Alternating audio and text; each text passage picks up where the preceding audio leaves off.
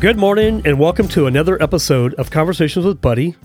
Just a quick shout out to The Rec for hosting the podcast each week. The Rec, way more than a bowling alley. We drop a new podcast every Friday morning with a new story that will impact someone, and we hope that someone is you. I just wanted to say thank you again each week to all the listeners who take the time to hear the stories of our guests. Please take a moment to subscribe to our podcast, give us a review, and share this podcast with your friends, family, and on your favorite social media platform. We want to get these messages out to the people and to impact the world one testimony at a time. By the way, if you want to be on our show, be a guest, or if you know of somebody that wants to be a guest, we would love to chat with you and get you on here. This morning, I'm excited to introduce my friend and guest, David Giglio. Welcome, David. Great to be here. Thank you. I'm really excited to have you on here. You're really one of my favorite people. You may or may not know that, but I really dig you. I think you're a cool dude. And you and I have had a lot of great conversations over the years. And I like our meetings that we have roughly once a month. Yeah, no, you're also one of my favorite people as well, buddy. I feel like we've also had this chance to start meeting more regularly, which has been amazing. And you're also, I was thinking about this today, is like you're also like you were when I was first starting the company, Skyline Video Productions. You were like one of our first clients, and I remember like just how encouraging that whole process was, and all just learning through that, and I just think you're someone that really exemplifies how to live the Christian life in business, in the world, in a way that's just open, loving yourself, and just a great encouragement. So I'm excited to have this conversation.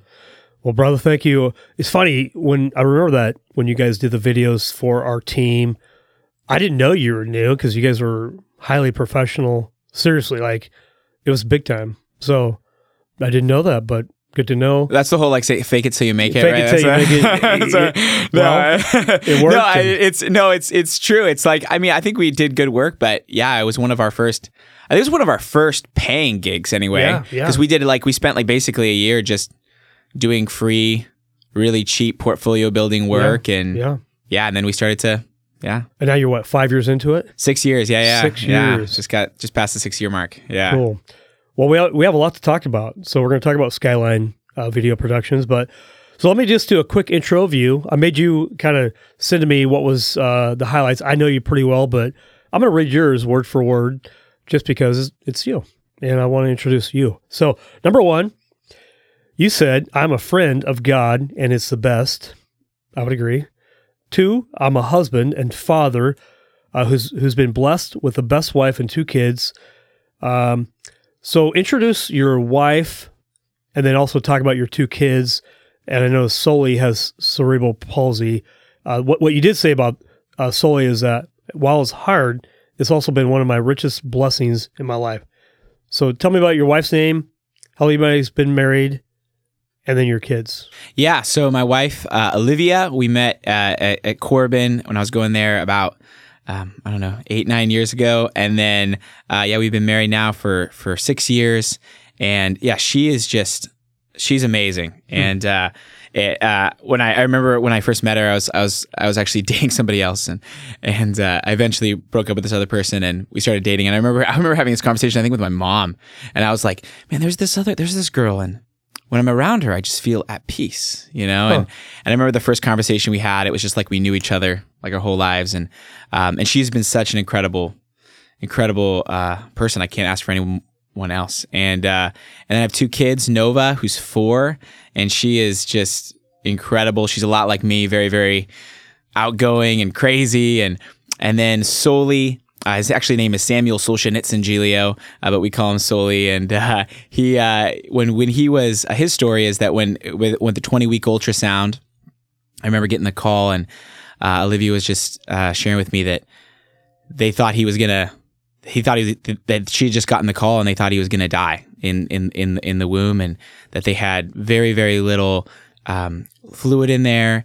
And I remember, man, that was just such a crazy time, just that shock of he's gonna be there, and then going into the doctors and just them even just being like, you know, a lot of people would end this pregnancy, and you know, we were not gonna do that. You're gonna stay with it, and then just slowly that whole process of going into OHSU, finding some answers that he actually had a viral infection.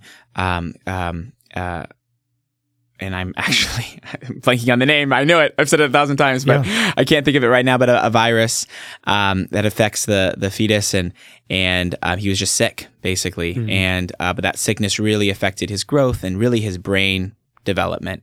Yeah. And so from that, he basically has too many folds in his brain. And so with that, there's a lot of things like, so he's a pretty mild-ish form of cerebral palsy. And affects his vision and hearing but man, he is the best. He is such a joy every single day, and watching him just learn to walk, and he's in a walker now and just taking some steps. And he's 2. Yeah, he's 2 now. So that's just been an amazing story and journey. But yeah, that's my family. That's the long version. Yeah, well, we'll talk more about family in a little bit. Number 3, you say, I'm a youth and worship pastor in Staten whose passion is to reach youth and seek the face of Jesus. 4, I part own a small business called Skyline Video Productions, which we talked about here in Salem. You say, I'm a Staten City counselor. Number 6, I went to Asbury Revival in February, and Jesus has brought personal revival in my own heart, life, and call. We're going to talk about the word revival because I want to hear more about what that really means. And then lastly, number 7, my passion and the call of my heart is that our children would know no other church than that filled with the glory of God. I like that. All that was awesome. And then what's funny is you and I were talking about how much coffee we had for breakfast, and you said, I think you said this, self-medication for ADHD. Is that what you said coffee was? That's right, yeah. Okay. It's my self-medication for my self-diagnosis of ADHD. Okay, yeah. There you go. Well, that's right. First of all, we have a lot to talk about, so it's going to be really awesome. I can't wait to really dive in. And you know, life it's been good to you, right? Would you say? But yeah, also challenging to you, because how else could you grow without challenge? Yeah, no, God's blessed me in so many ways. Like I've been thinking about just that throughout my life, there has been this like favor, and He's opened so many doors and given me opportunities at such a young age that were just incredible. But again and again, challenges and those obstacles have come as well. And those are the places where we grow. Absolutely. We don't want them though, do we? No, we don't. Lord, make those obstacles go away. But he's like, no, I need you to grow, David, in this area. Really not even for your own purpose, but for the purpose of someone else. That's right. True? Yeah. Well, I would say that the recent story in my life really started, like, I would say like even the lead up to going to the Asbury Revival was, it was earlier that month where our business was going through some really tough financial challenges and all that stuff, and I was struggling with it. And actually, I lashed out. That it was a morning. I was getting up, and I was at an elders meeting, and I kind of lashed out in kind of a way that wasn't good, right? And it was prideful, and I was just kind of in my time with God after that, and just kind of wrestling with that like conviction, and it was weird because really for the first time, I remember just feeling this overwhelming sense of joy that it was happening, that this challenge, this like thing was happening, even from the financial stress, which is probably the reason I lashed out, to the lashing out, was like thankful that it was happening because I felt this overwhelming sense that God was like, no, there's so much more for you.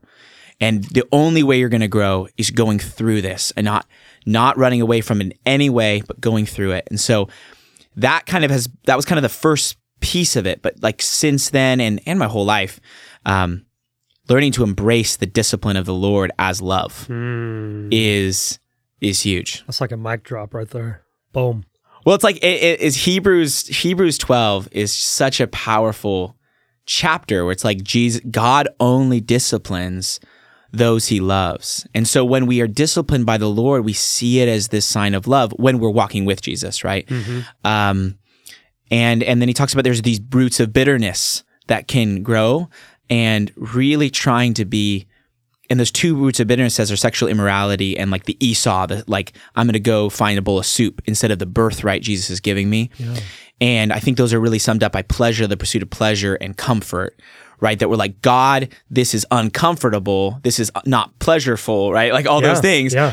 So I'm going to go seek it around you, go like shortcut what God's doing so that I can feel better in a moment as opposed to receiving it. A pandemic or an epidemic of people on drugs and alcohol and overeating, and because we're seeking comfort, but we can't find it in this world, can we, other than Christ?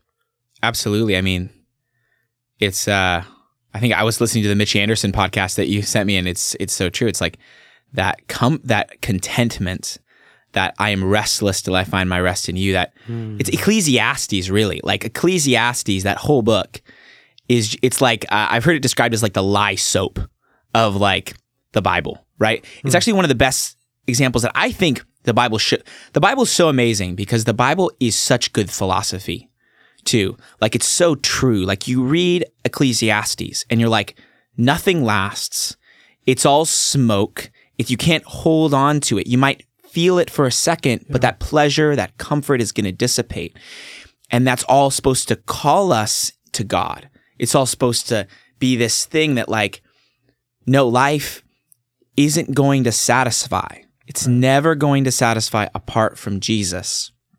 But then Jesus, he is the living water and he is the bread of life and he is what satisfies.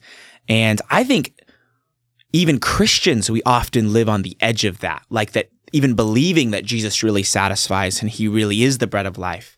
But yeah, I think it was even like, there's this George Herbert poem that I remember reading a long time ago, and I can't remember the specifics, but it's just like God gives his children all these gifts, but the one thing that he holds back is rest, because rest calls us to him, pushes us to him. It's like God-shaped hole in your heart, right? It's like all of these ways that we try to say the same thing, but we know we're incomplete without God, without something more. Matthew 11:28, one of my favorite Bible verses, where Jesus says, "Come to me, all who are weary and heavy laden, and I'll give you rest." It's only when we come to him. It's nowhere else, is it? No. Wow. And what a powerful verse.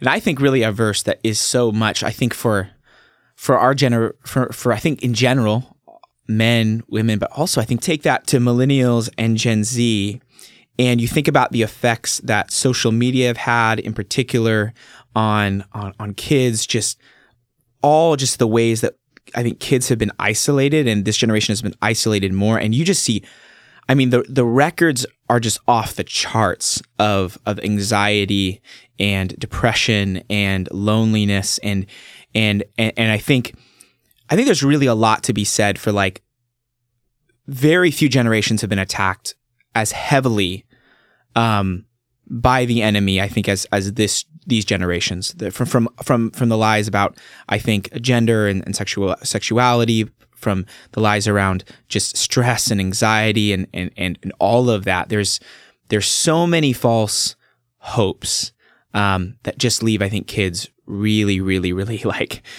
hungry and needing something. And so that promise of rest, I think that Jesus is giving to that generation in particular, and I think to all of us, but I think there's just a particular, like, I don't know, it feels like the core of what he's doing in the world right now. Like it feels like the core of, I think what God is calling people into. Yeah. That's good, man. That's deep.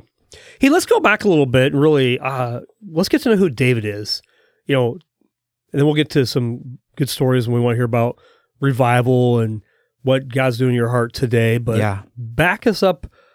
Where were you born, raised, what were your parents like, and just give us a little bit of a history of who David is. Yeah, so I was born and raised in Staten, which is where I live now. Big city.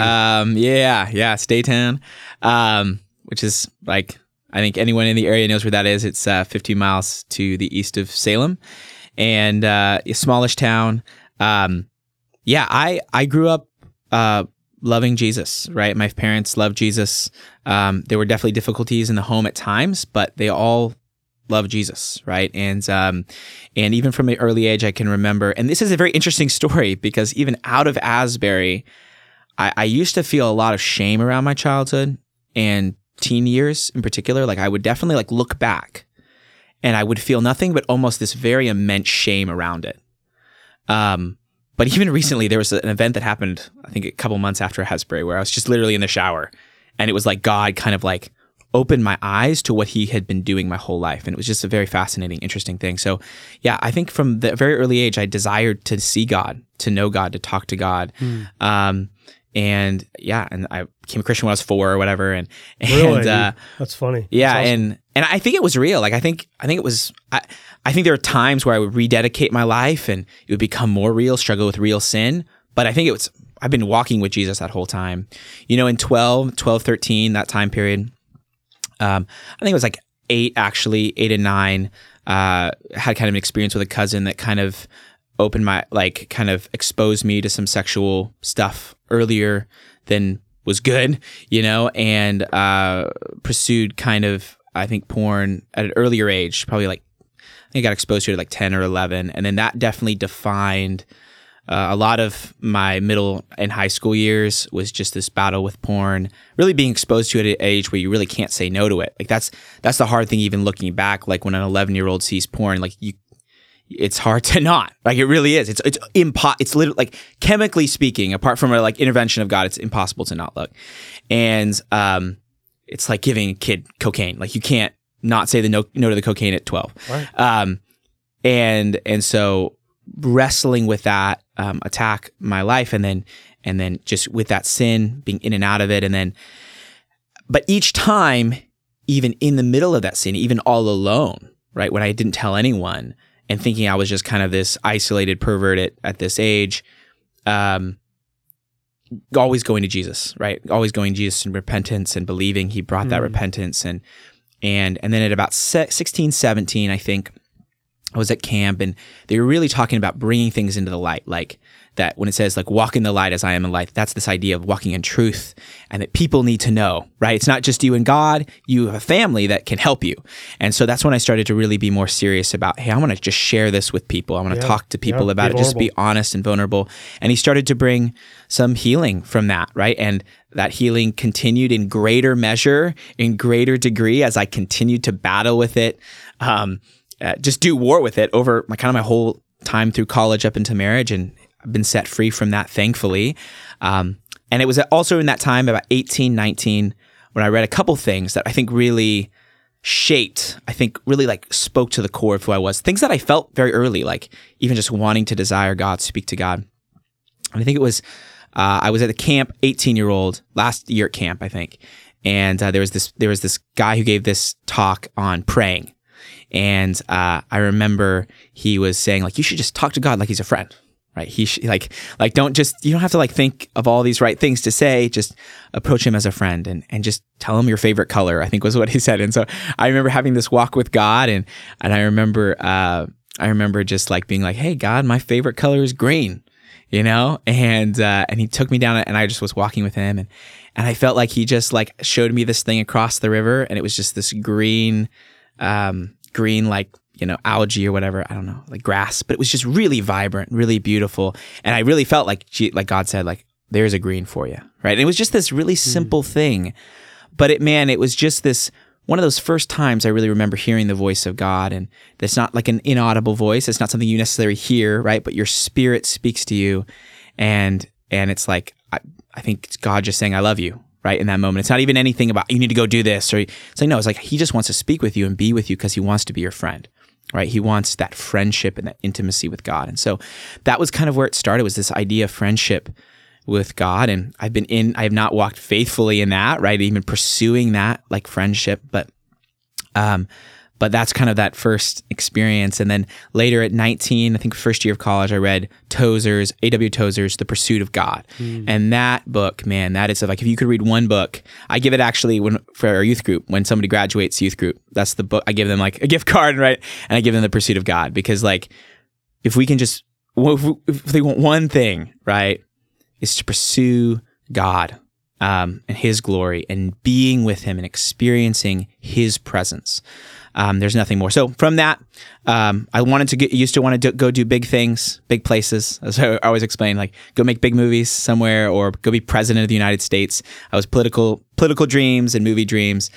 But slowly God has really refined those dreams and sanctified those dreams and called me really back home to like where I grew up, to be a pastor and to be a missionary and to really, my heart and my focus is reaching kids, reaching this youth, this generation, with the love of Jesus, with the presence of Jesus, and maybe potentially being like a lead pastor someday. But right now, my heart and my focus is definitely on youth. And so part of that journey, I helped start a company, Skyline Video Productions, and been leading that for the last 6 years, but actually transitioning out of that now. And but that's a nutshell. I'm not very good at saying things short-winded, but yeah. No, that's fantastic. Story. It's interesting, just because you become a believer and we're saved, we're going to heaven, it doesn't mean life is going to be perfect. We're still in this world. We're in the world, but not of the world. Yet we can still be tempted by the world, right? As we walk by means of the flesh, not by means of the Spirit. I think we all do, right? We all struggle with our flesh, but God does the sanctifying, and it's a process, right? And it'll keep happening until He calls us home. But if you don't go through a difficult time, then how on earth can you help someone else who's going through a difficult time, right? So your challenges and struggles are exactly what these kids are probably dealing with as they're growing up at 8, 9, 10, 11, 12, 15, whatever. So God has you right where He needs you. Those challenges and hard things and sin even, right? God redeems to be able to be your testimony, right? Your testimony that's going to be able to impact kids right where they're at, or the people that you're serving right where you're at. And that requires, what I've realized again and again is that it requires more and more and more of the light, right? Like you never just, and I think as being a pastor, this is something I really, and just youth pastor, worship pastor, but really on my heart is like that vulnerability. Like there's often this fear around being vulnerable, especially like lead pastors. I think sometimes feel this fear about being known completely. And I just again and again, like for me, I know that I have to be known entirely and completely so that someone is knowing exactly these are the sins that I'm struggling with right now. Yeah. And why am I afraid to share that? Yeah. Why am I defined by that? Like, no, I want victory over that. I want purity. I want true holiness. And true holiness and purity only comes through true confession, true pursuit, true repentance. And so I found even with like discipling kids one-on-one, like what I try to do is just be vulnerable. Like I'm not necessarily showing them like, hey, this is the thing that happened, yesterday, right? But I'm very vulnerable about like, this is who I am. This is what I struggle with. Do I spend time with God every day? No. Am I on, I just share them with where I'm at with the journey, right? Thankfully I am spending more time with God, right? Than I was 2 years ago or 1 year ago. But being vulnerable and honest is like, I think just a huge part of that, because it allows you to be like, oh, I actually know this about you. And there's this great thing that Jack Deere talks about. Jack Deere is like, I think he was like second under like John Wimber when they were starting under Vineyard for a while. And man, he has this amazing thing where he talks about how we pastors are almost more guilty of this than most people, is that we sanitize our stories, right? Like we sanitize our stories. We try to tell the sanitized version, right? But and then that just discourages people. It doesn't help anybody. It doesn't help anybody because it's like doesn't struggle. So. Yeah, and like you talked about this with Mitch Anderson on the podcast I listened to, and it was so good. It was like we talked about going home, right? And that's what is it like to just go home and be present with your family and actually enjoy them is hard. Difficult. Right? And if you're just like, oh, I'm a great father and a great dad and I never have struggles, like that's really discouraging it doesn't for me. Help anybody. Right? Because like I know that for me, I want bedtime a lot of the time, right? Like I want the kids to get to bed. Time, yeah. I want to get to me time, right? And so, but when you're honest and you're pushing towards, you're honest, you can't stay there, but you're honest about where you're at, then you're saying, okay, but what is God calling us to? And how do I actually be present with my family? How do we not fake it, but how do I actually love my family as Christ loves them and reflect His love to them? So Steve, to know God and to be known by Him, it's you and I being transparent. That's why we come together as brothers. The iron sharpens iron. It's sparks fly. On last week's podcast, if you listen to it, the conversations like this here, a guy was struggling in his marriage, goes to see a pastor, and the pastor's like, just so you know, this is biblical counseling. He goes, yeah, okay, yeah, I got that. And then he asks the question, how many good people are in heaven? And the guy's like, I don't know, maybe a few. He goes, there's 0, only forgiven. And realizing that Jesus paid the full price, we can never pay it. Why are we trying? That's not the goal, is to walk in good works, but not in my works, in His works, that He's already prepared beforehand, and confess my sin when I do sin. And not to sanitize our story, as you put it. That's a really good way of doing that, because we all want to sanitize our story and only just tell I have a bad day here and there. No. What's the real truth? I don't know if you really want to know. Yeah. I heard one time I was meeting with a friend of mine, a Christian guy, good guy, just a great guy, loves the Lord. He goes, he's saying to maybe about his wife, he goes, or to a friend, he goes, you wouldn't want to know what goes on in my brain most of the time. I would agree with that. Like, yeah, just it's wild. So thankfully we have Jesus to confess our sins to. Absolutely. No, and I think it's hard to talk about all these things because at times it's easy to be misinterpreted, right? Because we're always the gospel, like what Jesus does and what He achieves for us and what He calls us to is all encompassing. And so you often get people who really focus on, hey, and I think this is the heartbeat, this is the 100% core of the gospel, is your identity in Jesus Christ, right? Like that Jesus paid it all and that you never get beyond Jesus.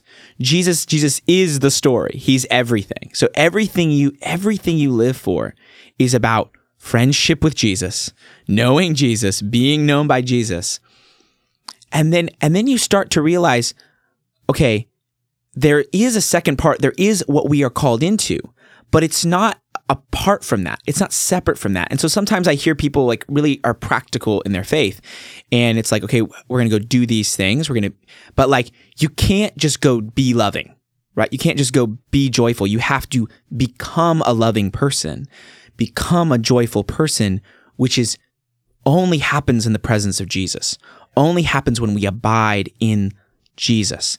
And so I don't want to say that like, okay, we're just forgiven and not called to be holy, because I think we are called to be holy. I think we're called to be a holy people, a bride prepared for the bridegroom, right?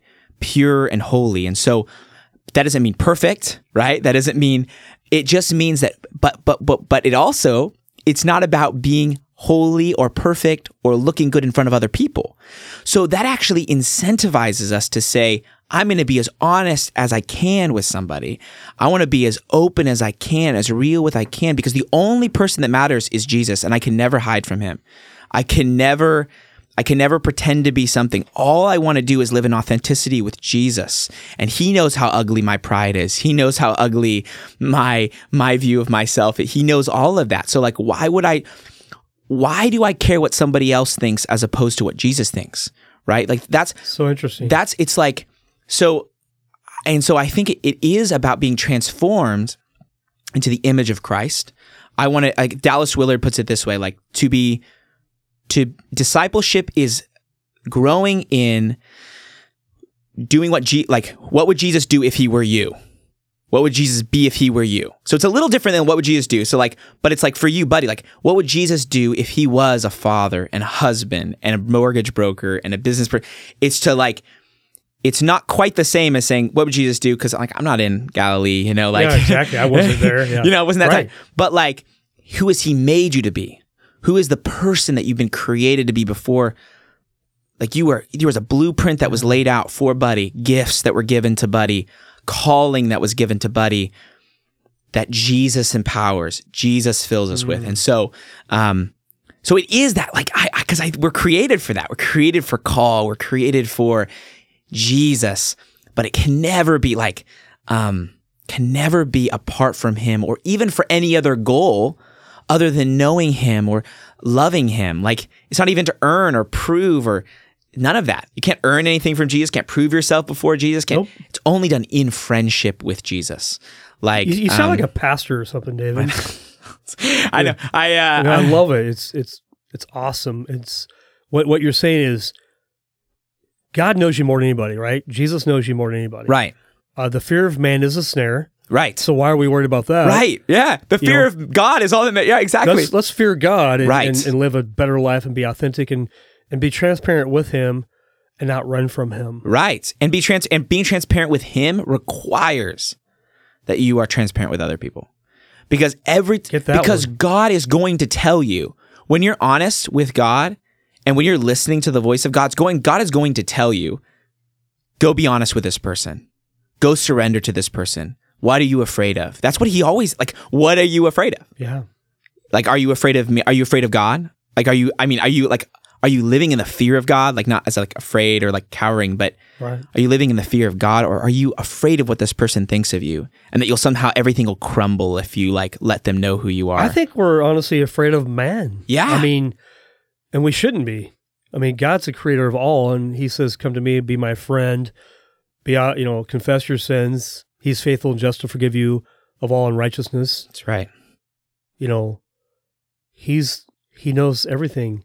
We don't hide anything. Right. Yeah, we think somehow we're hiding. Well, and that's why his yoke's easy and his burden is light. His burden is light and his yoke is easy because in him there's rest and there's peace. And when we're fully known, like there's this great song I love is like Will Reagan and United Pursuit. And it's just so simple. It's just like, I find that I'm safe and warm in your loving arms. And then the part goes, you see me, you know me, you love me through and through.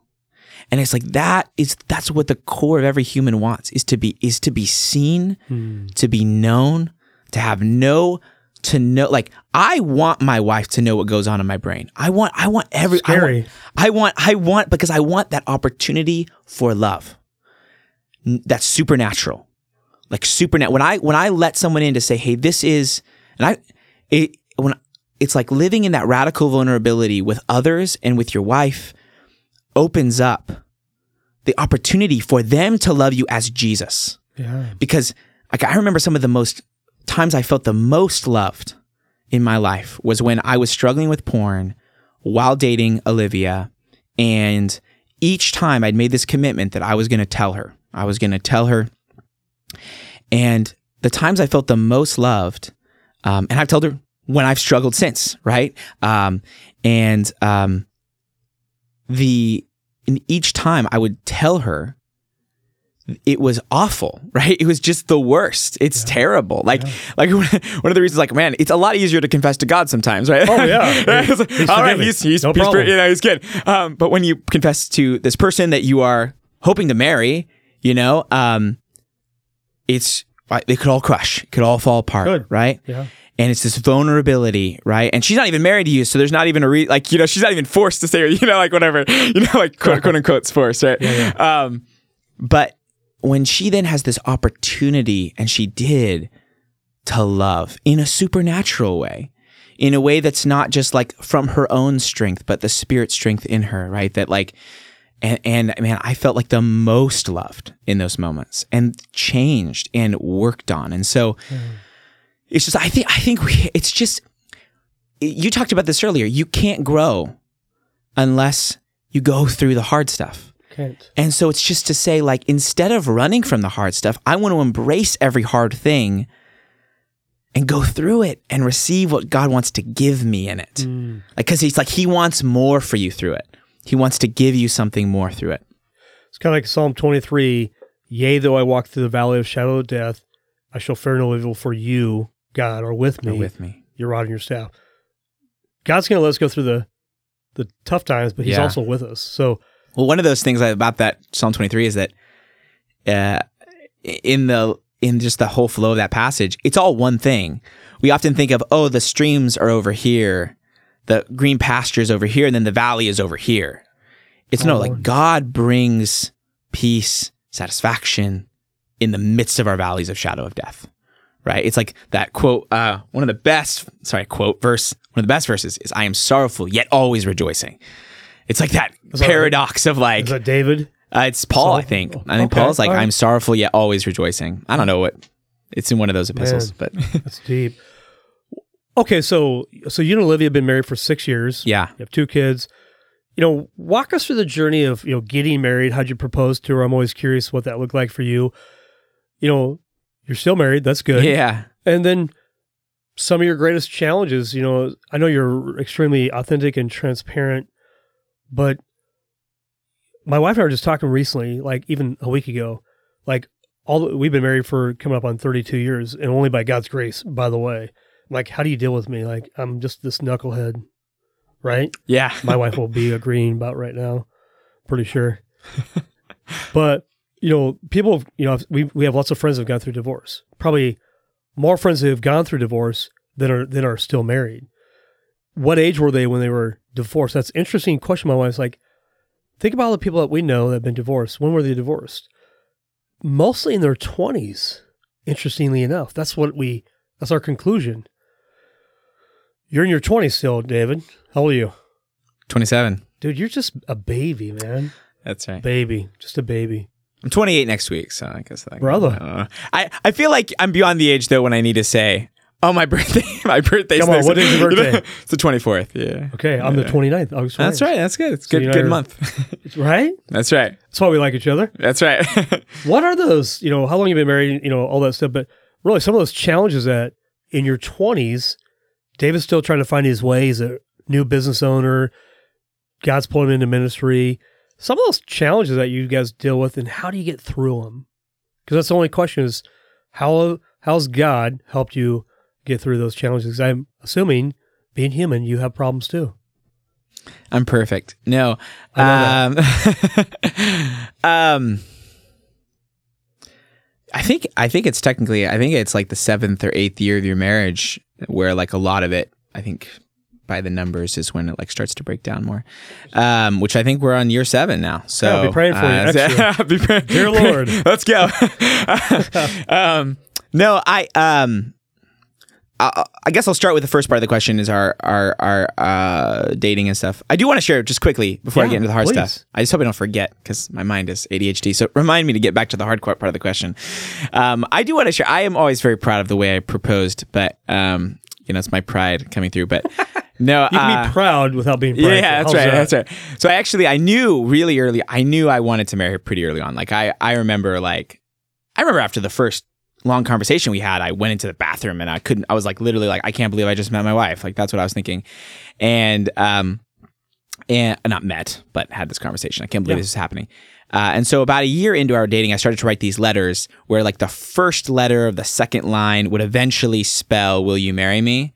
Right. So then by 2 years after that, I'd written like 15 letters and she put them all together.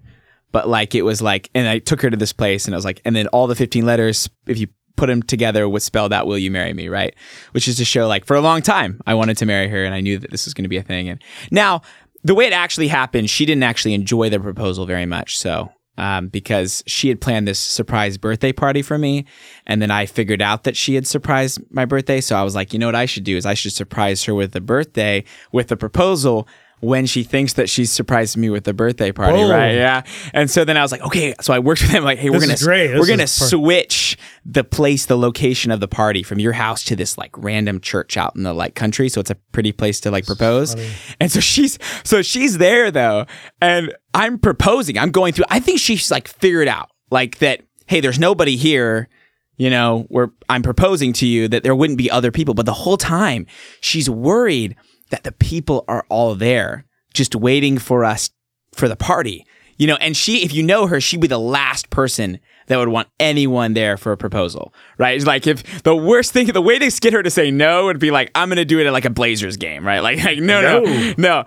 So like she was just a little worried the whole time. So like, I was like, So like we propose and she's like happy, but then she just we start walking around. She's just looking around, at like barns and stuff. It's like, where are the people? I'm like, the people aren't here, right? Like they're at the party, like which we're going to go to, which is an engagement party now. So, but that's a story. For her and me, the secret, whatever, like, I don't know, like it is all about like communication, radical vulnerability. Like we really do. We practice that a lot. Like I just am honest about everything, and she's honest about things. Like, I mean, we talk about this, like, even when there's times like we talk about like what goes on in your brain, right? Like when you're attracted to somebody, right? You're not supposed to be attracted to somebody, but like when you're attracted to somebody, like not necessarily being like, hey, it's just like, when you're not lusting after that person, right? Obviously that's a sin. But when you're attracted to somebody and you're like, hey, like sometimes just talking about it with her, as I've done, like there's just these interesting things that like, I'll let her into this part of me that like, oh, I don't think I could ever like just admit that I'm attracted to this other person or whatever, that actually like brings such deep connection and deeper levels of intimacy. And so, yeah, we struggle when we're watching a lot of TV, not spending time talking and having those conversations, and like I'm distant, but when we're being intentional about like talking, connecting, just praying, like all those things, like that's huge. That's huge for us. And so I think we've been blessed just by the fact that we're very compatible. Like we don't fight very much. Like this sounds like, this is like really awful. Like this isn't very like encouraging, but we really don't fight very much. Like actually, I remember when we were dating, I tried to yell one time over some Taco Bell, and she just, because I grew up in an Italian house where everyone yelled all the time. And that's just I was just talking, right? Yeah. And you go to my house and it's literally like my parents' house and everyone talks over each other the whole time. No kidding. Yeah, it's just like, hilarious. It's Italian. Like everyone's I love it. So me just learning to not talk over people is its own thing. But yeah, I remember trying to yell at her one time. It was like early-ish, and she just starts crying. And she just shuts down entirely. And I'm like, okay, this isn't going to work, right? Like, that's just what I remember. I was like, all right, I'm not going to be able to solve issues this way. And so it just kind of connected that like, this isn't ever going to be okay, right? Like, and so that's been really helpful to help save me from that. Because I used to struggle a lot with anger as a kid. Yeah. But like, just taking yelling off the table has been really helpful, taking some of that stuff. And so we still get angry, and like, we've worked through a lot about like just our different personalities. Like she shuts down a lot more, like won't say things. And I'm always like trying to get it out of her, like, hey, be authentic, but we've grown in that. Like, what does it look like for me to be patient with her, for her to open up more, and then vice versa. For me, even though I look authentic, for me to care a lot more about not just getting to a good outcome, like, like I'm going to get through this so I can get to feeling happy, to like actually processing emotion, being okay with not being okay for a while. And like, that's good. Yeah, so I'm really blessed. I'm really thankful for her. And I just think it's just about communication and loving Jesus, keeping Jesus the center. Like we both like really desire heaven. Like it sounds super weird. Yeah. What I desire the most is like the new heavens and new earth. Yeah. And like it's actually not her. Like it's my desire Jesus the most. Has to be. And then when you desire Jesus the most, and then you start to see how your love for her pales in comparison to his love for her, then you start to like not be like blaming her for not loving you how you should be loved. And you start to just get out of that, and you start to say like, oh no, like look how far short I am of loving her the way Jesus loves her. And Jesus must love her so much. And then he calls you, David, and then he calls her to love your wife as Christ. As Christ. Does the church. As the church, right. Do that one. Yeah. We talk about all the things like, so you talked about this being perfect and forget, like it's like, and this is the other thing. What's the greatest commandment? Love the Lord God with all your heart, mind, and soul, and strength. Right. Love. So when you think about being vulnerable, we often think about these big sins, this sin, that sin, that sin. When we start to realize that we're so often so guilty of falling short of the most important commandment, which is to love the Lord your God with all your heart, soul, mind, strength. Then we start to like put into perspective, okay, I might think this other ugly sin is worse than this, but this is what I'm called to. And then the second greatest commandment is what? Love your neighbor as yourself. Yeah. And who's your first neighbor? Your wife. Your wife. And that may be the toughest one, just because you're with them all the time. And yeah, the closest. Hey, what's the whole saying? Like, high fences make good neighbors, right? That's right. It's like, and there's no fences with your wife, or there shouldn't be, right? No Sadly, fences. I think they do sometimes build, but yeah. So David, walk me through a little bit about the journey of having kids, and I know your little boy has cerebral palsy. Did I pronounce that right? Yeah. Just the challenge of what God's allowed you to endure, embrace, and the joy of that. That's something I want to hear you talk about. Some of those challenges of having kids. What's that look like? Yeah. So with kids, I remember with Nova, it was like when we first had Nova, kids are awesome because kids are like, they really reveal your selfishness well, right? They're like, oh man, all my time is gone and I need to not be selfish. And then slowly kind of took that to the next level. So, when we found out he was sick and just that whole process of basically just, 4 months living, like just being up at OHSU, worrying, like just in prayer. And I really believe God like healed him in the womb. Like I believe that. I believe like there are people that came over and prayed and especially at that 20-week mark, right when we found out like just the differences between that and the next ultrasound, like I think God has done a lot of healing in his life. So I'm very, very thankful for that. And so when he was born, it was hard, but I was just overwhelmed. I think we were just so overwhelmed with thankfulness because of how healthy he was. And that God had like taken this like thing that when I remember crying out, like if there's just like 2% chance he could live, like, can we just, and to see where he is without having that hope initially, is so amazing. And so like keeping that in the last night we were literally looking at like some old ultrasound pictures, the first ultrasound, and you can just see him. It's just like, it's all like, there's no space. You compare it with like Nova's ultrasound and it's like, she's got all this room and he's just like crammed in there and like, it looks like it's hard to breathe.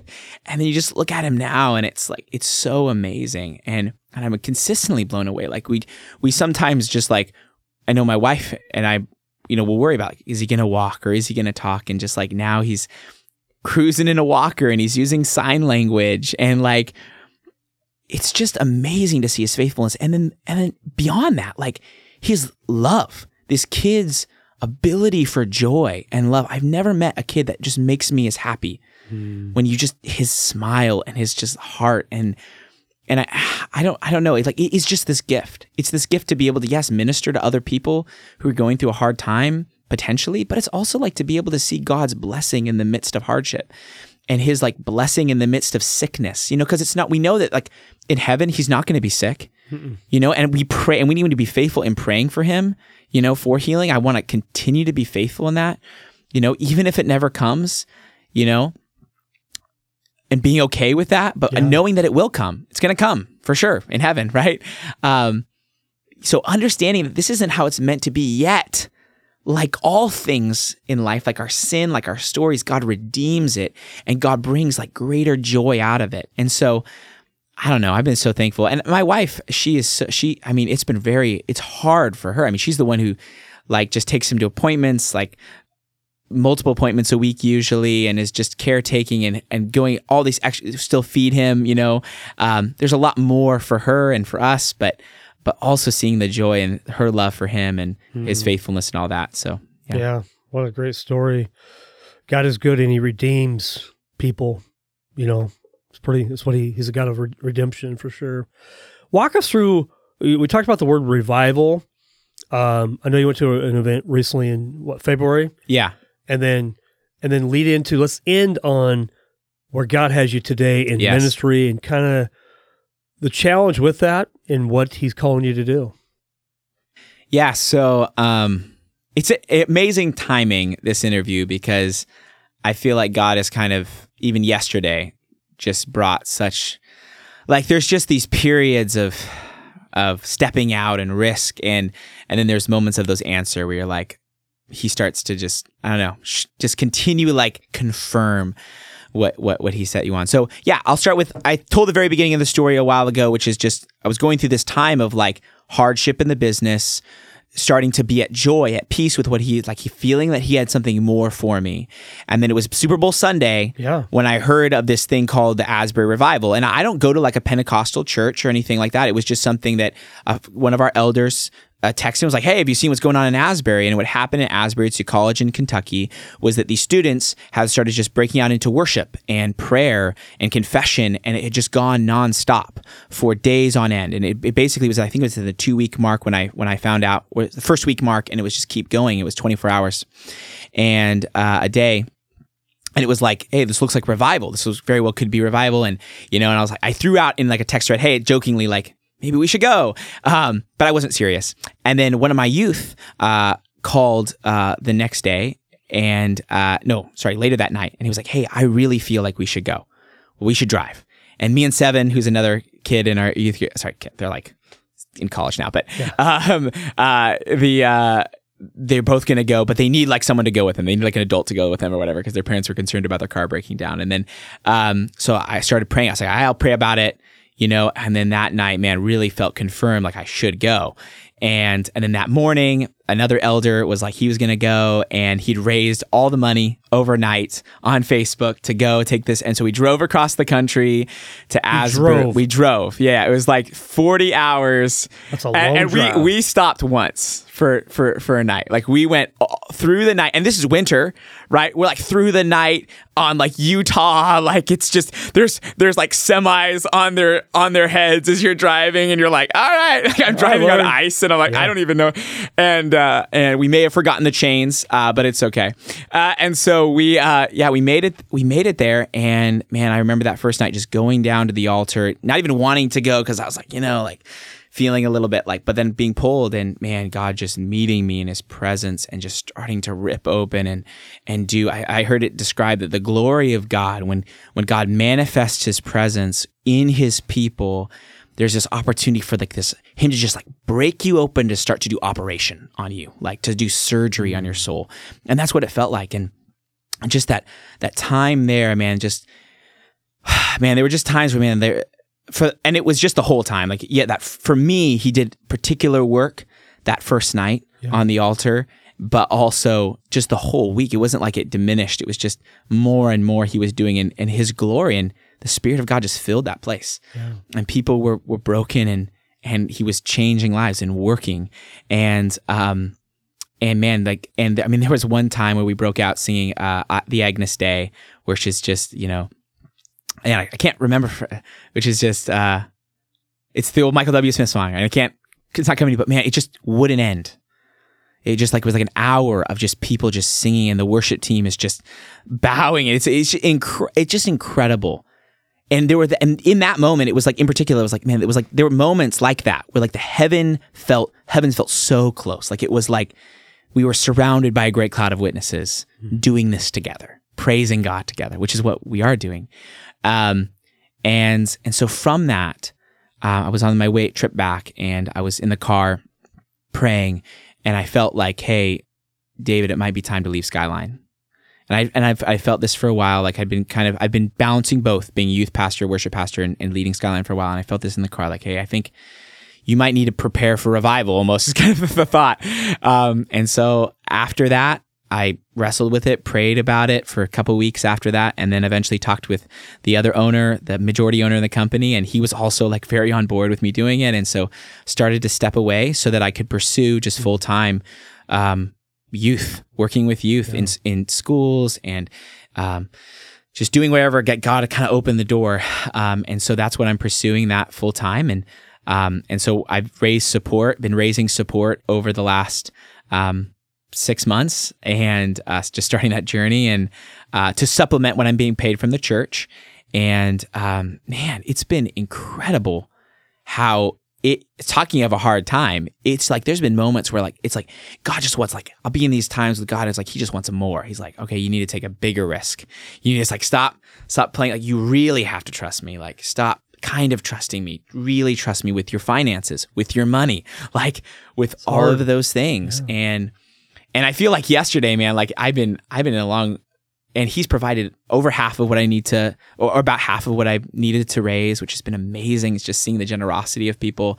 And then yesterday, he provided this amazing opportunity in a Christian school to be able to be a sub there, but also lead their like youth club that they have, kind of like a little youth group, and chapel and the camp they do. And so just, and in the Staten area, so with the students that I'm already working with. And so just amazing how God like opens these doors as we are faithful to just like be able to take that leap.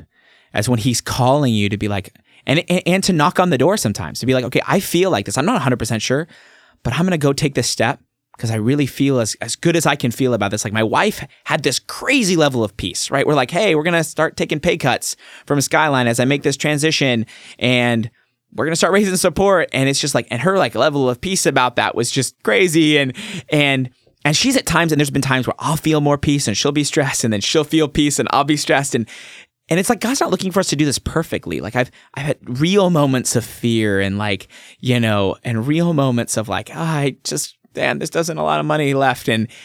But God but then continually like, okay, but I'm going to keep trusting you. And I'm going to keep doing what's right. I'm going to keep saying yes to when I feel like this is what it is. This is what I need to do. And so even if you feel afraid, even if you don't necessarily want to, if you're still continuing to do it and continue to trust him when you don't feel it, like he's going to honor that, and he's going to bring what he and confirm it. And so it's been a beautiful, like, it's interesting we're having this because like literally yesterday and today I felt this, you have those periods of like where God like again is like, yes, this is where you're going. This is what I want for you. So yeah, it's been amazing. I'm really praying. I'm really, and what I said into it, we talked about revival, and what I think about revival, man, it's what my heart's desire is revival. Like, and I think and I've been thinking about this a lot, like, we talk about revival a lot. Like a lot of people are like, man, I really desire revival. Yeah. But do we even like, but are we willing to but are we willing to pursue it, to seek it, to seek it? And it's not it. Like it's a gift. Like it's just, you can't seek it apart from the giver. Yeah. Right? You have to seek the giver. And so I think the heart of revival, the heart of Asbury, and what they actually said at Asbury, which came to my mind this morning, and I said it it was my 7th point, which is that my desire is that our kids would know nothing else than churches filled with the glory of God. You can fake a lot of things at church, right? You can like, but churches are not good preaching. They're not good programs. They're not even your ministries. They're none of that. Yeah. It's not what man can do. Churches are about seeking God's power, seeking his presence, seeking his face. It's what Paul says in Corinthians, I didn't come to you with eloquent words. I didn't come to you with human wisdom. I came to you with simple words so that the power of God might be on display. And that's what, man, in Asbury, there was no fine words. There was no big bands. There was no flashy lights. None of that. It was literally a cajon and a guitar and piano and people going up and talking. I don't know their names to this day, right? But the person who was on display, the person who was being worshiped and on display was Jesus and his power and his, and that's what I long for. And, I long, and that's what I mean by revival. Like, I think about what it's done in my heart. Like I think about where I am today, even where I was, and it's not that I haven't been walking with God or even pursuing him before, but like when you're in revival, it's like he pushes the fast forward button a little bit, right? Like it's like he does surgery on your heart and he yields it more and more to you. And so when I think about revival, man, that's what I long. It's like, it really is like the only thing more powerful than the forces of darkness in this generation like Gen Z. And I mean, they've been attacked a lot and we're all attacked, but they're particularly attacked. Is the only thing more powerful than that is the Spirit of God, is the presence of God. Like, and in comparison, like when you experience the presence of God, which can't be manufactured, it can be pursued, right? But only out of love and just wanting him, Like, it's not about anything he gives, right? Just him.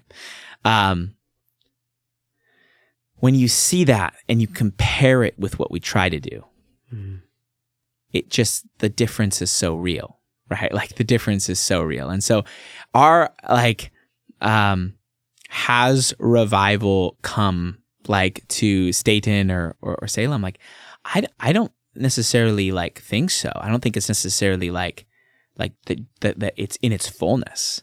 But I do feel like God is really at work, tilling the ground, preparing the soil, and starting the seed, potentially that I hope, that I pray for, that I desire, that I yearn, is the glory of God manifesting in our midst to bring people to Himself, right? And so that's my prayer, and that's, yeah. You're sticking to it. That's all I want. Yeah. Bro, that was really heavy. That was profound what God's doing in your life. As a young guy, at 27, I was nowhere. I was a new believer. I always tell people I didn't know one Bible verse when I came to the Lord at 27. And I grew up in church. So to see where you're at, what God's doing in your life is really profound. So we're going to wrap up, but here's what I want to, is there any last words of wisdom? And then how do people support David in his ministry? Where do they find you to go, hey, I like what you're about. I'm all in. I commit to providing whatever God wants me to provide, whether it's prayer, money, support, however. How do they get a hold of you? How do they contact you? How do they give? Yeah. So I'll just, to give and to support what we're doing, man, I would, if anyone is interested in that, humbled. And by the time this airs, because it's not airing right now, right? It's airing in like a week. Okay. 1 week. So by the time this airs, I will really try to have a website up called gotogenz.com, which is what I've been working on. And it's connect. So you'll be giving through my church to support pastoral residency program that they have. So there'll be a link there. I'm kind of on missionary through my church, which is Grace Bible Fellowship in Staten. And so that's who you'll be giving to, not just giving to me individually. Yeah. So there's that accountability there and that structure there. But also, yeah, I'll be having I'm linking a URL to that called gotogenz.com. And then if that's not up, it'll also be on Grace's gracestaten.org on the pastoral residency page there. So yeah, that's the places to find me, to get in touch with me. You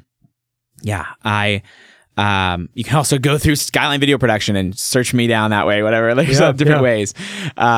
If you are interested in giving, don't just like give online, right? I just want to I want to just meet and have a conversation. Yeah. It's all about relationship. This isn't like an organization. This is just like building a relationship and a friendship. Yeah, 100%. Yeah. My phone number is 503-979-2141, 503-979-2141. So yeah, just give me a call straight. Like, yeah, it's not about going through a website or whatever. Like, I just want to build relationship and include you. And that the whole website is just to keep people who are supporting and praying for us to just update them and that. So not anything separate, not like an organization or building a nonprofit, just one a relationship that's it. But yeah, I in terms of last words, I think the biggest thing, the most important thing, I think Mike Bickle say this, and I think this is so true. Mike Bickle's he's like the founder of IHOP, International House of Prayer, and he talks about how he longs for the first commandment to be in first place in the church. That our whole churches are just about loving the Lord your God with all your heart, with all your soul, with all your mind, with all your strength. And it's not just emotional, right? But it is not emotional, right? Like, it's like, it's all of you. It's your heart, it's your soul, it's your mind, and it's your strength, right? It's all of it. And desiring that in unity, that's what unifies the church, is when we're focused on that, right? We can come together as these different tribes and just realizing that all these denominations, when they're faithful, are usually more like just disciples arguing who's better than the other, right? Mm-hmm. It's like, I'm the greatest disciple over here. But like that's when our eyes are off Jesus.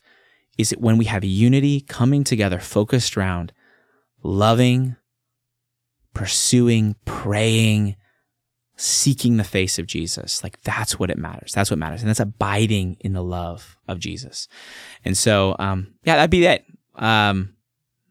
Wow. And on the whole 27-year-old thing, it's, I don't know. I am humbled by what God has done in my life at an early age. But I don't think it's like a special thing outside. I think I've seen other 27-year-olds. I've seen 21-year-olds, 22-year-olds. I think are just filled with this passion and filled with the Spirit. And I don't think it has to do with age or any of that. I think it just has to do with proximity to Jesus and allowing yourself to do it. And it's like, you talked about this. Like, it's not about being qualified. It's not. It's just about following the call of Jesus and then trusting him to give you what he needs. Yeah. Right. And how often do we back away out of fear? Like, I'm too young. I've had that all the time. I always have this fear. Like, I'm too young. I'm too excitable. I have too much ADHD. I'm too my mind is too much all over the place. Like, I'm too emotional. All of those things. Like, my personality isn't right. All of those things those are just the fear that keeps us back from just saying yes to Jesus and then realizing like, okay, he's going to work as I just yield and give and it's going to be good. It's going to be joyful. So, and the good news is we were made in his image. Yeah. And so who are we to say we're not good enough or qualified? We're made in his image. He made us. He wired you, David, exactly the way you wanted to. You're perfect. You're imperfectly perfect. That's an amazing way to put it. You're imperfectly. Yeah. He before the creation of the world had the Buddy blueprint ready. Yeah. I know Buddy, and he's definitely imperfect. My wife knows me pretty well too, but God's ways are higher than our ways. So, well, hey, let's wrap up right now. David, it's been a pleasure just hearing your story. I know you really well, but I always learn new things about people on this show, on this podcast. So it's a great joy to really hear more about your passion and what's on your heart. So thanks for being part of our show. Thank you for all who listen every week. I hope you get a lot out of this message from David. I hope you'll support him. You'll pray for him, however God calls you to. And again, if you want to be on the show, we'd love to have you. If you know somebody who wants to be on the show, please reach out to me as well. We'd love to have you. Well, we will see you next week, and thank you again for listening. Have a great week.